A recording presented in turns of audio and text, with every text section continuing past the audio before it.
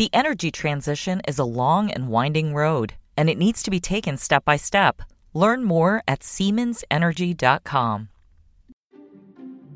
This is Barron's Live. Each weekday, we bring you live conversations from our newsrooms about what's moving the market right now. On this podcast, we take you inside those conversations, the stories, the ideas, and the stocks to watch so you can invest smarter. Now, let's dial in. Hello, I'm Reshma Kapadia, Associate Editor at Barron's. Welcome to Managing Your Money, Demystifying Investing.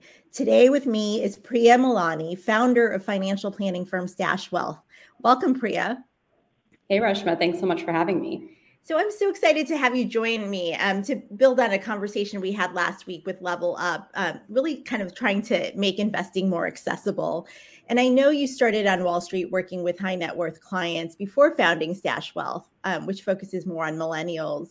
Can you tell us a little bit about what you learned during your time at Merrill on how to make this conversation about money and financial security more accessible to a wider audience? Yeah, absolutely. So first of all, Reshma, it's such an important conversation, and I'm so happy to see that there's more conversation being had.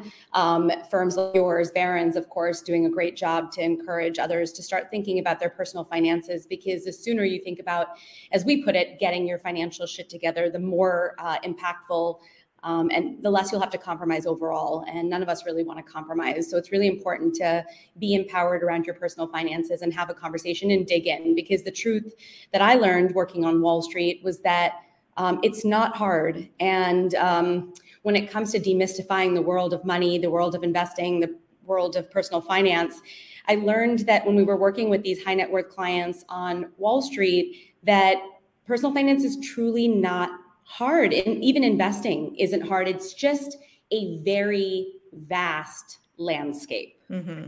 Yeah, vast, and it's also sort of encircled by jargon that makes it seem much more complicated than it may be. So that's a great point. So so your client base really includes what you call Henrys, right? High earners who are not rich yet. So give me an example. Like, what are we talking about in terms of wealth and income and age demographics?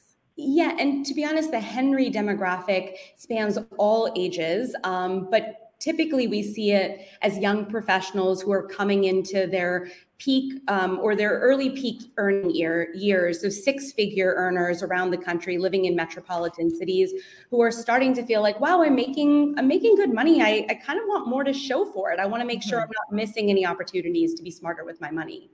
Yeah. No, that's a very, I think there are a lot of people who fit into that category. So this is a great conversation. So let's start with some of the biggest areas of confusion amongst some of your clients when they come to you, whether it's about sort of basic personal finance or investing. Yeah, absolutely. Happy to jump into some areas of confusion that we see in the Henry, that high earner, not rich yet demographic. But quite frankly, it's definitely not just them. I think across the board, one of the biggest areas of confusion is that people typically think you have to be rich to start investing. And we definitely want to unwind that myth, because it's just a hurdle you're putting in front of yourself. And I think it's human nature to probably put hurdles in front of ourselves. I think often about people who are starting a new gym routine, a new fitness routine, even myself. You spend that last weekend before you're about to hit the gym on Monday, just binging a little bit. Maybe you get extra fries, bottomless mimosas. I'm definitely guilty of that. And same thing when it comes to taking control of your personal finances. We hear all the excuses. My mom's in town. We're going shopping. Just one big shopping trip. This is our last. Or I'm going to redecorate this one room in my house. And, then I'll get my financial shit together. So, in reality, there's more you can do when you have your financial shit together. We know you're a mess. It's okay. Just start. Don't wait till you're rich. Don't wait for the right time. Don't wait. Just get started. So when it comes to investing, for sure. Another big area of confusion, this is across all types of clients, the difference between investing and gambling. Mm-hmm. People think about investing as a tool to help them double their money overnight. Like, oh, I have, 10,000 sitting in the bank account. I'm getting married next year. Maybe I should invest it so it'll be 20,000 by next year.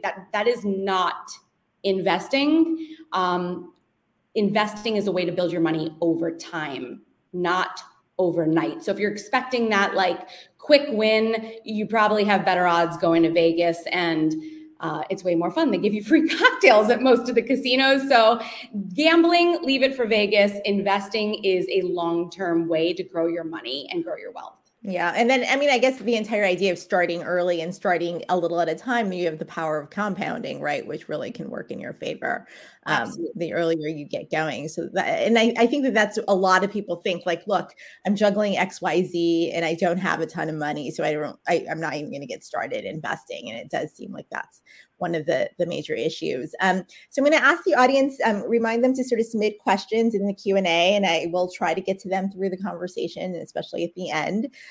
So Priya, let's talk a little bit about some of the old personal finance rules that were out there.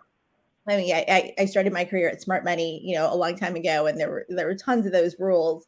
Can you give us some examples of those rules of thumb that may be outdated, and perhaps offer alternative guidance to people who are just getting started? Yeah, absolutely. We encounter old school advice that our clients, our Henrys, come to us with, and it's not their fault. It's stuff that's handed down from their parents, and their parents are really just looking out for their best interests. But we see it all the time. This sort of conventional, traditional way of thinking when it comes to money management. So one of the most common myths or old school pieces of advice that we have to unwind is that buying a home is a smart investment, that it's the cornerstone of your investment portfolio, maybe the first step to adulthood. We work very hard to educate and empower Henrys to make decisions that are not just based on this passed down wisdom, because that wisdom may not hold the test of time. It may not even be mathematically efficient. Mm-hmm. And when it comes to buying a home, I think that's the one that's the hardest for people to pull away from, because it's just so steeped in the way that we're it is.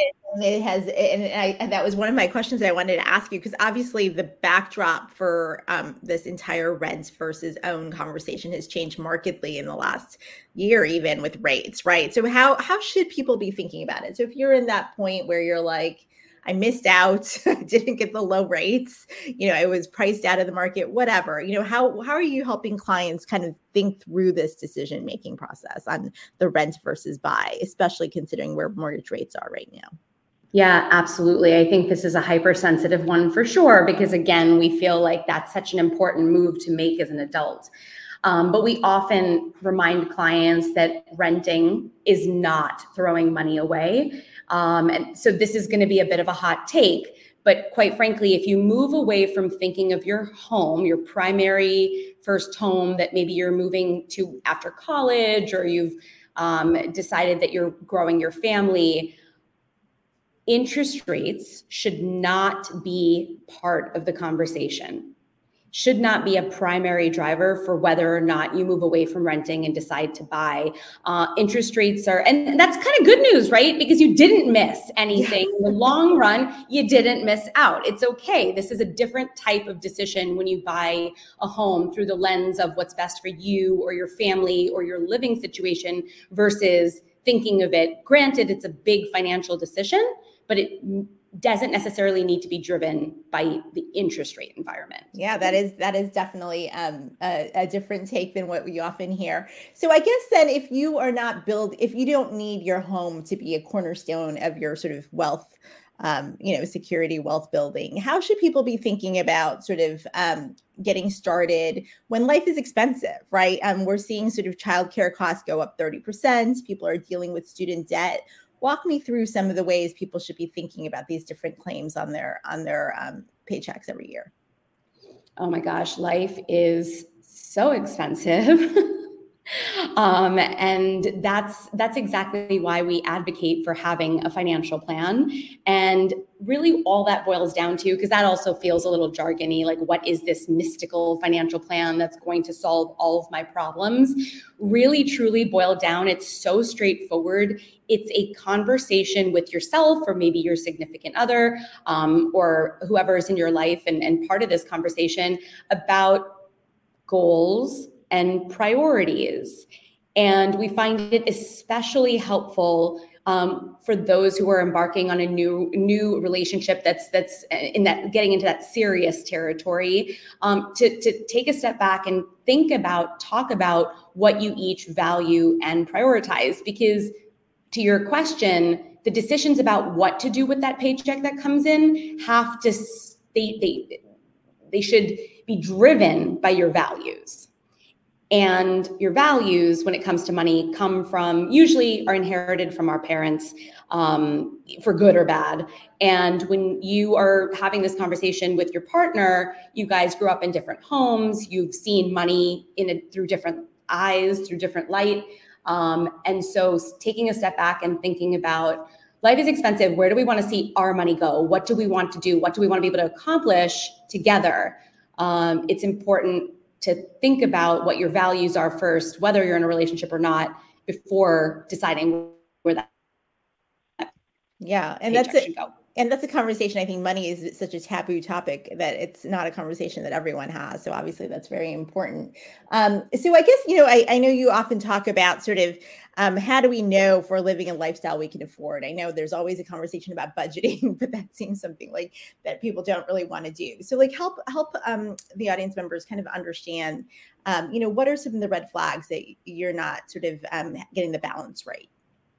That's such a good point. We do talk about, are you living a lifestyle you can afford? Because we're all out boozy brunching and living our best life. I think social media makes it so hard to not want to participate. But our public service announcement is that your friends appear a lot richer on social media than they actually are. And we know because we see the credit card statements behind what they're spending. But when it comes to budgeting, that's a taboo word actually at Stash Wealth. We hate budgeting. We do not think it works.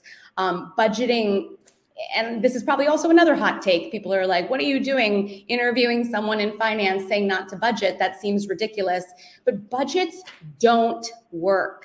They just end up making you feel guilty because you always blow through your budget. It's very difficult life is unpredictable and budgets are quite frankly too rigid. And I would encourage the audience out there to give themselves some grace. If you have tried budgeting and failed, it's not you, it's the budget. So the way we think about it at Stash Wealth is we take a page out of Mr. Buffett's playbook, the great Warren Buffett. And what he says is, don't save whatever you have after you spend whatever you have after you save. And that can feel tricky because we just talked about life being expensive. And if you follow traditional budgeting, it's like whatever's left over at the end of the month, that's what I'll save. Yeah. There's never anything left over at the end of the month, let's be honest. So you have to go back to that idea of, what are my goals? What do I value? What am I trying to work towards? And it doesn't have to be financial freedom and retirement and all these like abstract things. It can be, my friend's getting married in Portugal next year and I just want to be able to go to her bachelorette party. It can be small bite-sized goals that you have for yourself that you want to be planned and prepared for. And so we follow a philosophy called reverse budgeting, which essentially allows you to save first. It sets you up to save first so that you can truly blow the rest of your money guilt-free. So it's sort of I think it works with diets too, but it's like small little pieces and small goals that are obtainable, right? So that makes sense to me. So just to kind of take that budget, it's sort of the reverse budgeting forward. So does that mean, let's say, if you are struggling with childcare or you're thinking of, your kids' education, that you're sort of allocating a certain percentage, and how do you kind of think about those sort of medium-term goals? So if you're 30, you're not necessarily planning for retirement and thinking that way, but you're thinking about the next 15 years. I mean, just kind of walk us through how do you have different buckets, different sort of saving buckets? Yeah, absolutely. Like very tactically, we are big advocates of utilizing high yield savings accounts at online banks.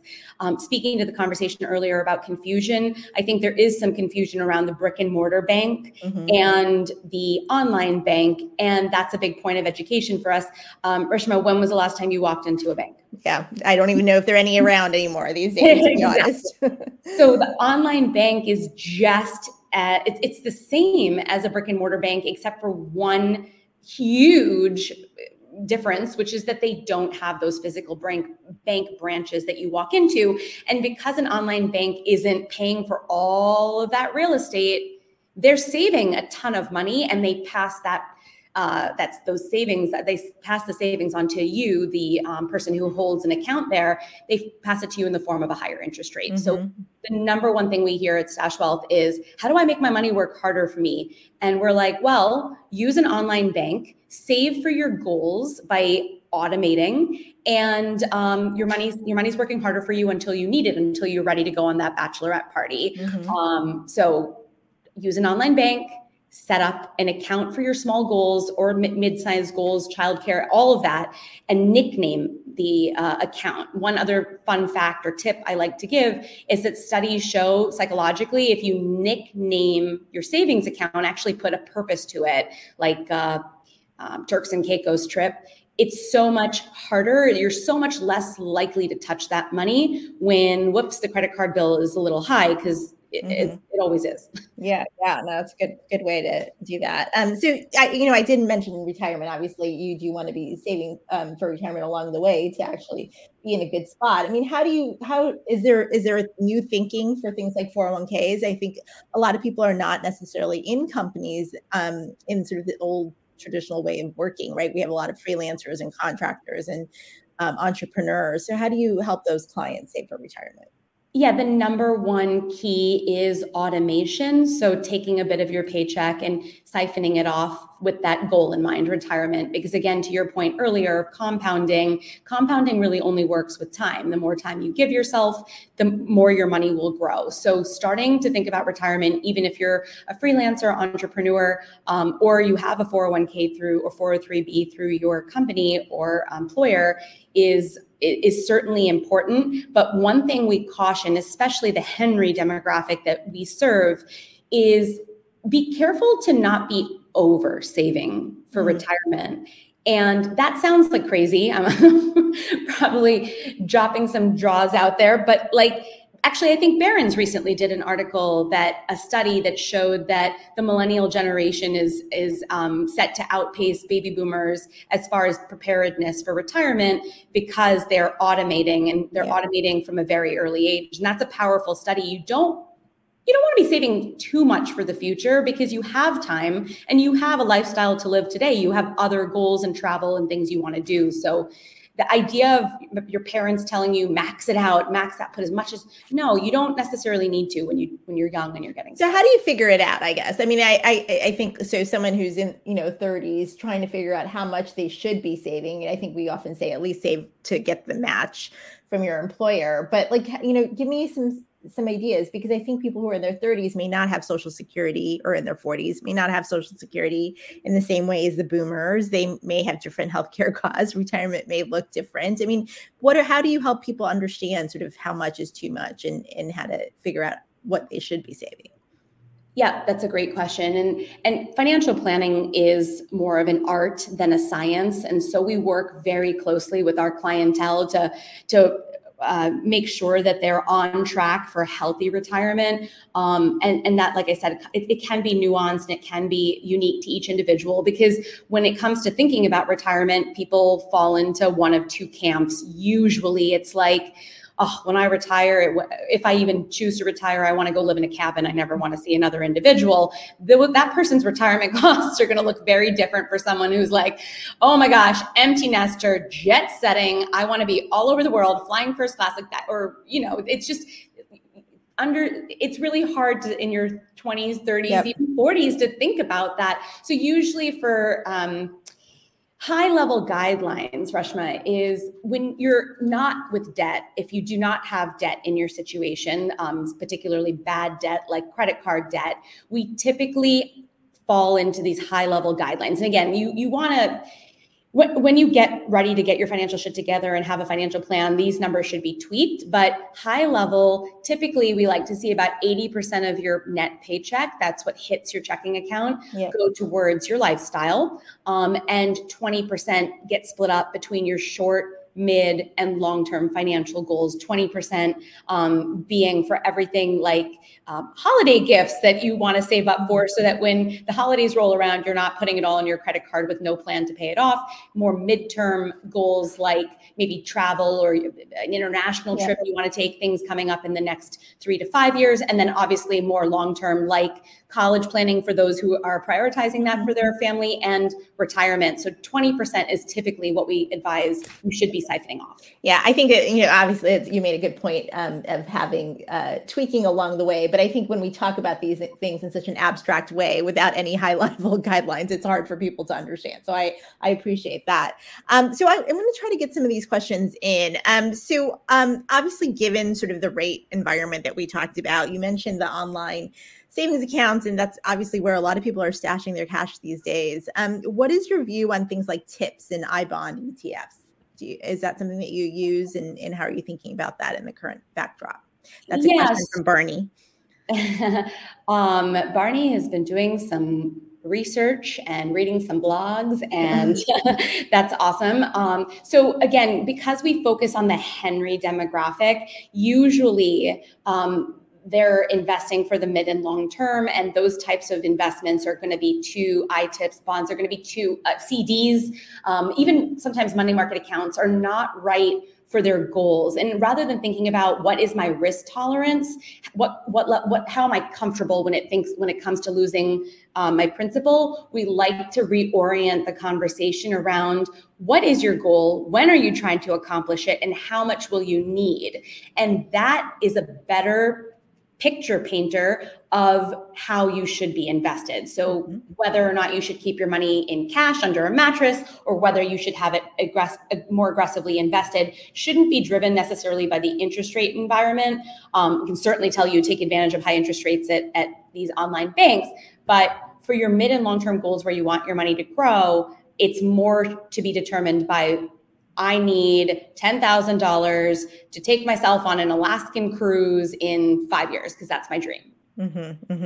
And so I guess then for those sort of shorter term goals, what I hear you saying, given the rates especially, is it's sort of that's where the cash under the mattress is giving you a good deal of money if that mattress is an online savings account, right? Like, is that sort of the short term stuff should be in the online savings account, and then the mid to near, considering where we are in the stock market and considering the backdrop for interest rates, are you having any sort of thoughts in terms of that allocation mix? No, that's absolutely correct. And when it comes to bonds as an alternative to the high yield savings account, obviously bonds give you less flexibility, more restrictions. So keeping it, given the interest rate environment, in your high yield savings account offers you the most amount of flexibility. And have you been thinking differently about the stock market? Jack was asking bonds versus stocks, given sort of the interest rate, sort of where we are, and the Fed potentially starting to lower rates, next year. Obviously, it's hard to know. I don't know if those are sort of things that you think about as you're sort of allocating your clients' resources. Yeah, I remind the audience not to think about investing as a tool for the short term, but actually to think, and this is, of course, we serve a younger clientele. Our average client is in their mid to late 30s. So when it comes to investing, you want to think of investing as a tool for the mid and long term, which means interest rates will work themselves out, because they always do historically when you look at what's happened in the past. So as far as thinking about a bond versus stock allocation, we strictly reverse engineer portfolios and what that allocation should be based on time horizon and amount of goal needed for goal. And so what about, Alex is asking, what about taxes? How should this group be thinking about tax implications? There is sort of this larger, longer term view that taxes are likely headed higher, especially for people who are in their 30s or 40s, considering the deficit and all the things that are happening in the backdrop there. How do you think about taxes, or how should your clients be thinking about taxes? Yeah, so again, we don't like to predict the future. And I think that's, most people think, like, when it comes to investing or when it comes to taxes, like that you can predict the future. That's something we strongly disagree with. And we it's too much. There's enough anxiety in this world. We don't need to put more stress and stuff on ourselves trying to think about what the future is going to look like. What we advocate for is flexibility for our clients. So interest, as taxes may go up, they may go down. And so why not allocate your tax deferred savings or even your taxable savings in a way that gives you maximum flexibility? So for example, just to give it sort of a tactical answer here, when it comes to, a lot of companies are offering 401ks and Roth 401k options, and clients will ask us, like, which one should we use? And our stance is 50-50. Oh, interesting. Okay. Yeah. That is something, because I think most Henrys would not be able to qualify for a Roth probably, but they can if their employers are offering it. Right. It's a great way to get access to a Roth, because you're right. There are income limits on like a Roth IRA, but if you have a Roth 401k, definitely take advantage of it, but don't necessarily lock all of your money up there. It also constricts your lifestyle today, because if you have to pay tax on that money, obviously it goes in after tax. That takes away from your lifestyle today. Yeah, no, that makes sense. And what about insurance? I sort of feel like this is a conversation that doesn't happen often, but then people have questions about it. Is that something that you help your clients think about in terms of term life insurance or, other kinds of insurance that they should be thinking about when they're younger? Not to stereotype, but we see it all the time. Oh, my uncle sold me a whole life policy. And it's sad because quite frankly, the conversation around insurance, there just needs to be a lot more education to help people to make the right choice for them. So insurance comes into the picture, or should come into the picture, or should be a conversation you start having when either one of two things is present. Either one, someone is dependent on your income. That could be a child, it could be a significant other, it could be a parent, or typically when you own property with somebody else. So unless you are in a situation where someone's dependent on your income, or you do own property in joint name, you probably don't need life insurance. Yeah.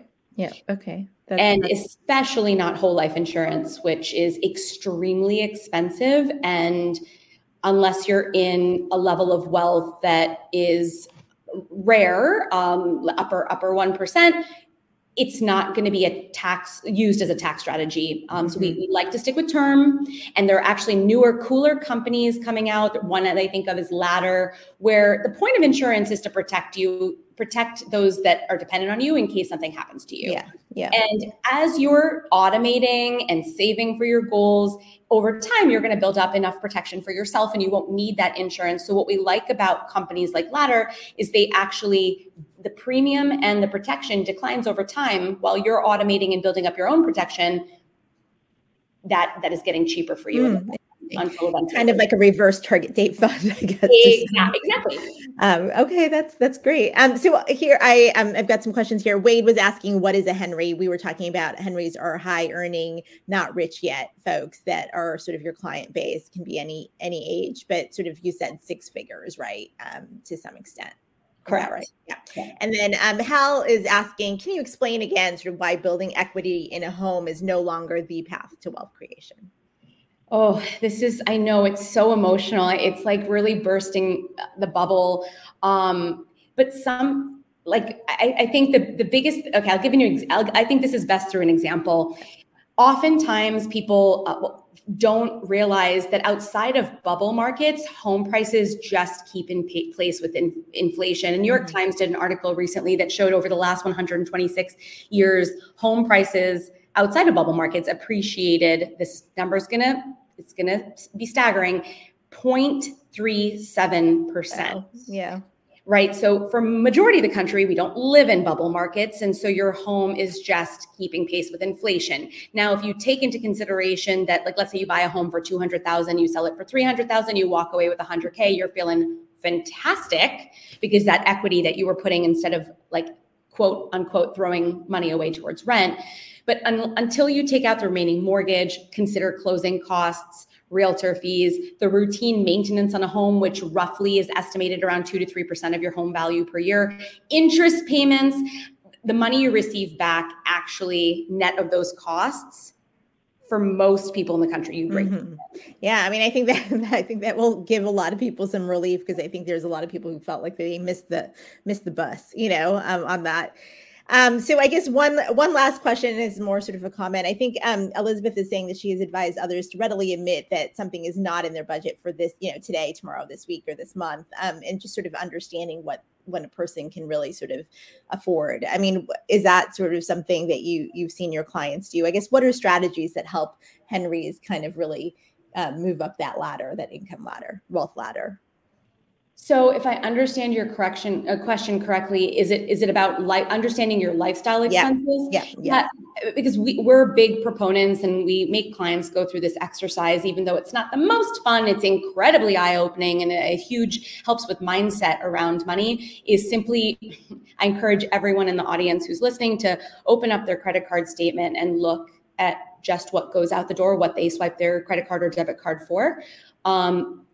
You think you know where your money's going. I promise you, if you open up your last couple credit cards and look, you will certainly probably start to rethink where and for what you swipe. Mm-hmm. Especially for all the Apple Pays and all the things that you don't even think about anymore. It's become so easy to just to pay for things. Okay, this is really the last question. So David's asking, do you ever advise annuities for single millennials? Capital N, capital O. Let's explain why. So first of all, let's go back to the conversation around goals. And I'm assuming this is you said millennial. Mm-hmm, mm-hmm. So typically we don't believe in saving for the sake of saving or investing for the sake of investing. That's just gambling, not a way to think about. You want to put purpose behind your saving and your investing strategy. So without understanding what the goal is for this millennial, I can tell you the 8 years we've been in business, we've never advocated for an annuity once. There are other ways to accomplish your goals that are likely cheaper and reduced fees. Mm-hmm. Annuities just happen to be a product that, quite frankly, I find most beneficial to the people that sell them. Mm-hmm, mm-hmm. That's often been sort of the reputation for annuities for a long period of time. Well, this was great. Thank you so much. It was nice to get a fresh sort of take on our money. And so I appreciate that, Priya. This is all the time we have for today. Thanks again, Priya, for joining us. My pleasure. Thanks for helping the conversation. So please join us again tomorrow. Market Watch real estate reporter Arthi Swaminathan and John Burns, CEO of John Burns Research and Consulting, for a discussion on what's driving demand for newly built home sales. Thank you for listening. Be well and have a good day. The energy transition is a long and winding road, and it needs to be taken step by step. Learn more at SiemensEnergy.com.